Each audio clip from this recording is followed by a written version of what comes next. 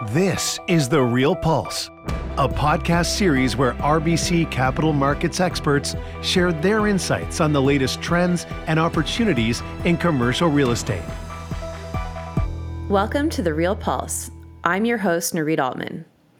The energy transition is expected to impact all facets of the global economy, as most of the world's largest economies have set targets of reaching net zero carbon emissions in the next 30 to 40 years.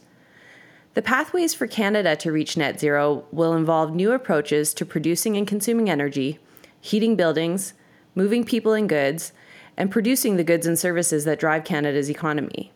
For those in the commercial real estate industry, a host of new opportunities and challenges present themselves as we transition to a greener future.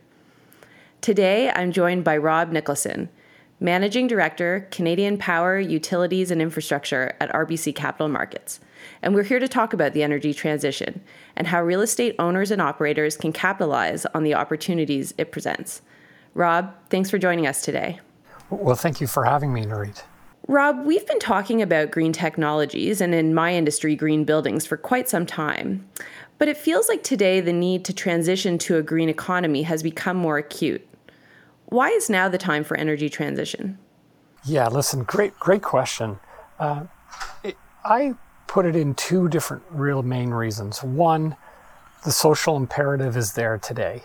And we see that in a number of different ways, but let me give you a couple examples. If we think about climate change, for example, it's really much more tangible. And whether we're talking about extreme weather events, floods and fires and droughts and all the things that we've seen, that is a much more tangible thing for people than talking about a 1 or 2 degree temperature increase. So I think first off, people are seeing it. And also maybe the pandemic through COVID has helped people sort of reflect on things and maybe think a little bit about the fragility of where they are and what they're doing. So I think, number one reason is certainly the social imperative. We hear it from people really voting for it. And I think the other major item, which is much more economic focused, is that now that there's a price for carbon emissions, whether that's a carbon tax here in Canada, or whether it's more of a cap and trade system, which is probably the way the US goes, you now have a situation where for a producer of emissions, there's now a real cost, whereas previously there wasn't.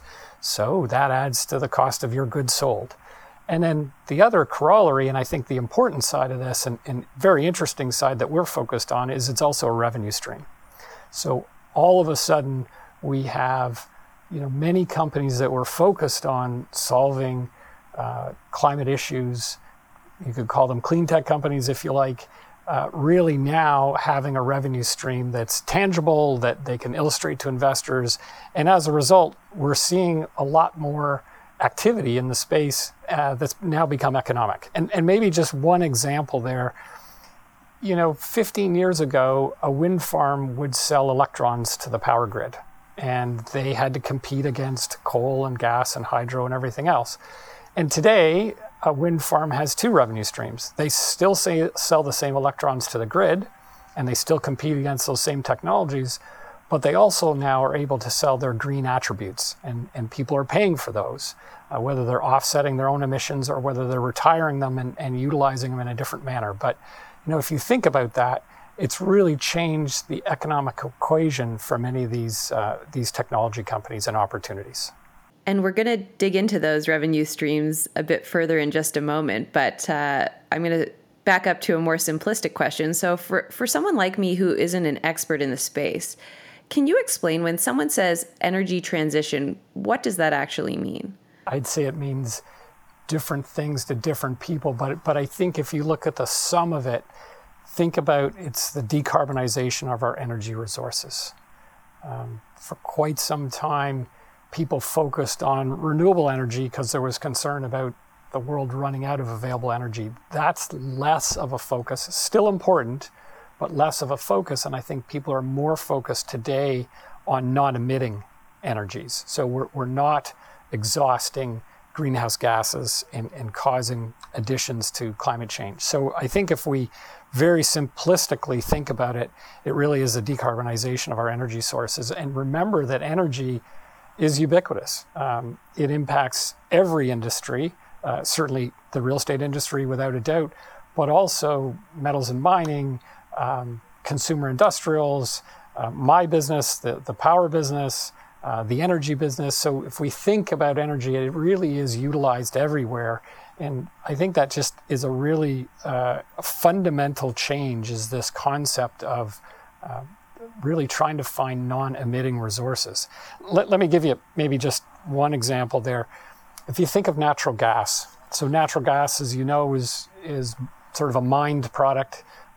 You drill a well and you pump and you get gas. Well, there is something that's gaining traction these days, renewable natural gas. And what that is think about a farmer with cattle and manure. And instead of the methane from the manure being emitted into the air, you're capturing that methane and it can be captured and utilized as really a substitute for natural gas. So all of a sudden, you're one, not emitting into the air, and then two, you're replacing a product that you were going to mine with something that's sort of now naturally occurring. And so, we IPO'd a renewable natural gas company earlier this year. And look, I think there's all kinds of examples like this. So again, simplistically, think about it as a decarbonization of energy sources. I know many listeners are probably listening and thinking about this transition and thinking, this is going to cost me a lot of money. But I believe there's an opportunity in the real estate sector to make money from the energy transition.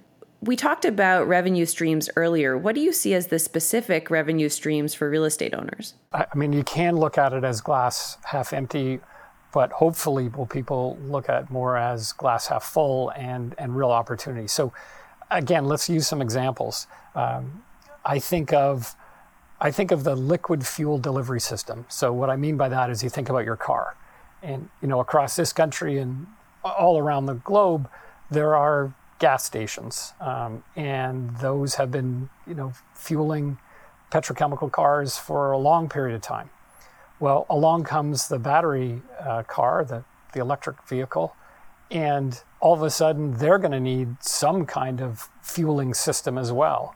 So if you just that alone, think about the opportunity associated with new stations. Are the EV charging stations going to be at the same location as your typical gas station? Well, maybe, but also maybe not. One of the things about EV and charging is that as opposed to a liquid fuel system, which probably takes minutes to charge, EVs don't charge that quickly. I mean, you're talking about half an hour to an hour. And so here's a real opportunity to locate, I'll call it refueling situations, maybe next to other services that are going to capture people's attention. So rather than just sit in your car for half an hour while your battery charges up, they're going to go into a restaurant or a convenience store or maybe do some shopping. So if we think about that, there's a massive opportunity. I'd say that's one example, but the other example, just sticking with the EV theme, is if we think about my house. I happen to be quite lucky in the sense that I own a home, but there's a lot of people who live in apartment buildings, condominiums, and they're going to want to drive EVs, and they're going to need a place to charge. And so does the parking lot at the condominium all of a sudden become a revenue stream for the condominium board, in the sense that, those people are going to need charging stations at the condominium, and there's a real opportunity there to install them and get a revenue stream out of them. So look, this is just one example of the EV business, but I think if we really dig into the real estate, there's going to be an awful lot of opportunity that's going to be locational dependent. It's going to be different than it was. I haven't touched on, building efficiency or any of those things, but I would just sort of say it really is a revolution. It's a revolutionary change that we're going to be going through here. And what's really exciting about it is the quantum of people who are focused on it and producing new ideas is just fantastic. And so I think the biggest challenge for real estate folks is going to be to sort through what works best for their particular situation. But it's not going to be a lack of opportunity. I think it's really out there, and those that capture those opportunities are going to be the more successful folks. Rob, there are many listening who own real estate in the province of Alberta. With a transition away from oil and gas as the backdrop of this discussion, what do you see for the future of that province? That's a tough question for me, but I'll give you some views. Believe it or not, I took my first business trip last week, and I was out in Calgary. And what I'd tell you is economics do create opportunity. So no question, there's a significant amount of available office space in downtown Calgary, probably at prices that are more attractive, certainly than downtown Toronto or Vancouver. And I think what that's creating is a real interesting tech boom in Calgary. So we're seeing a lot of startups coming in. We're seeing, a younger population who's more interested in the technology side than maybe the oil and gas side.